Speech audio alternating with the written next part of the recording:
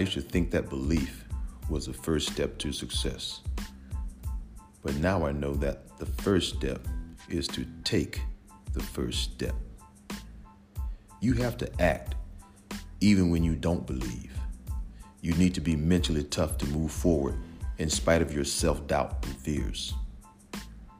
I usually start my first step in the morning with a walk of appreciation, recognizing that God has allowed me to wake up in the morning when others did not. Let me tell you how invigorating and energizing that morning walk has become.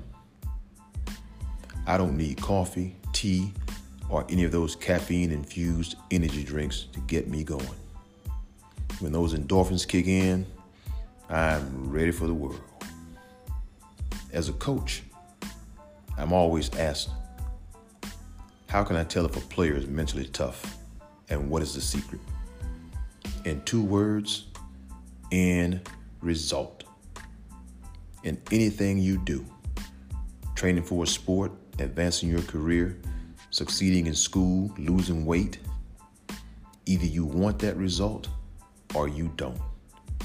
And there's not a coach, trainer, teammate, boss, spouse, parent, or friend who can make you want it. It doesn't have to be easy or fun, and you don't have to love it. You just have to crave that end result so intensely that the work becomes irrelevant. Your real work begins when your body says, I can't, and your mind says, we're doing this.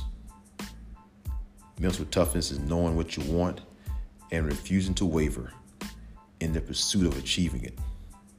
So replace have to, which is driven by someone else, with want to, which is driven by you, and get to, which is driven by the passion within you.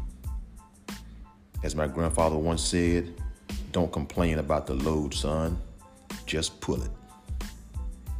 Be the best you today and see what tomorrow brings. Don't cut corners trying to reach success, because success may be at that corner and you will pass it by. Hey, it's Motivation Monday. So click that subscribe button if you like what you're hearing, and tune in to I Am Coach. Remember, do the right things for the right reasons, because your best is yet to come.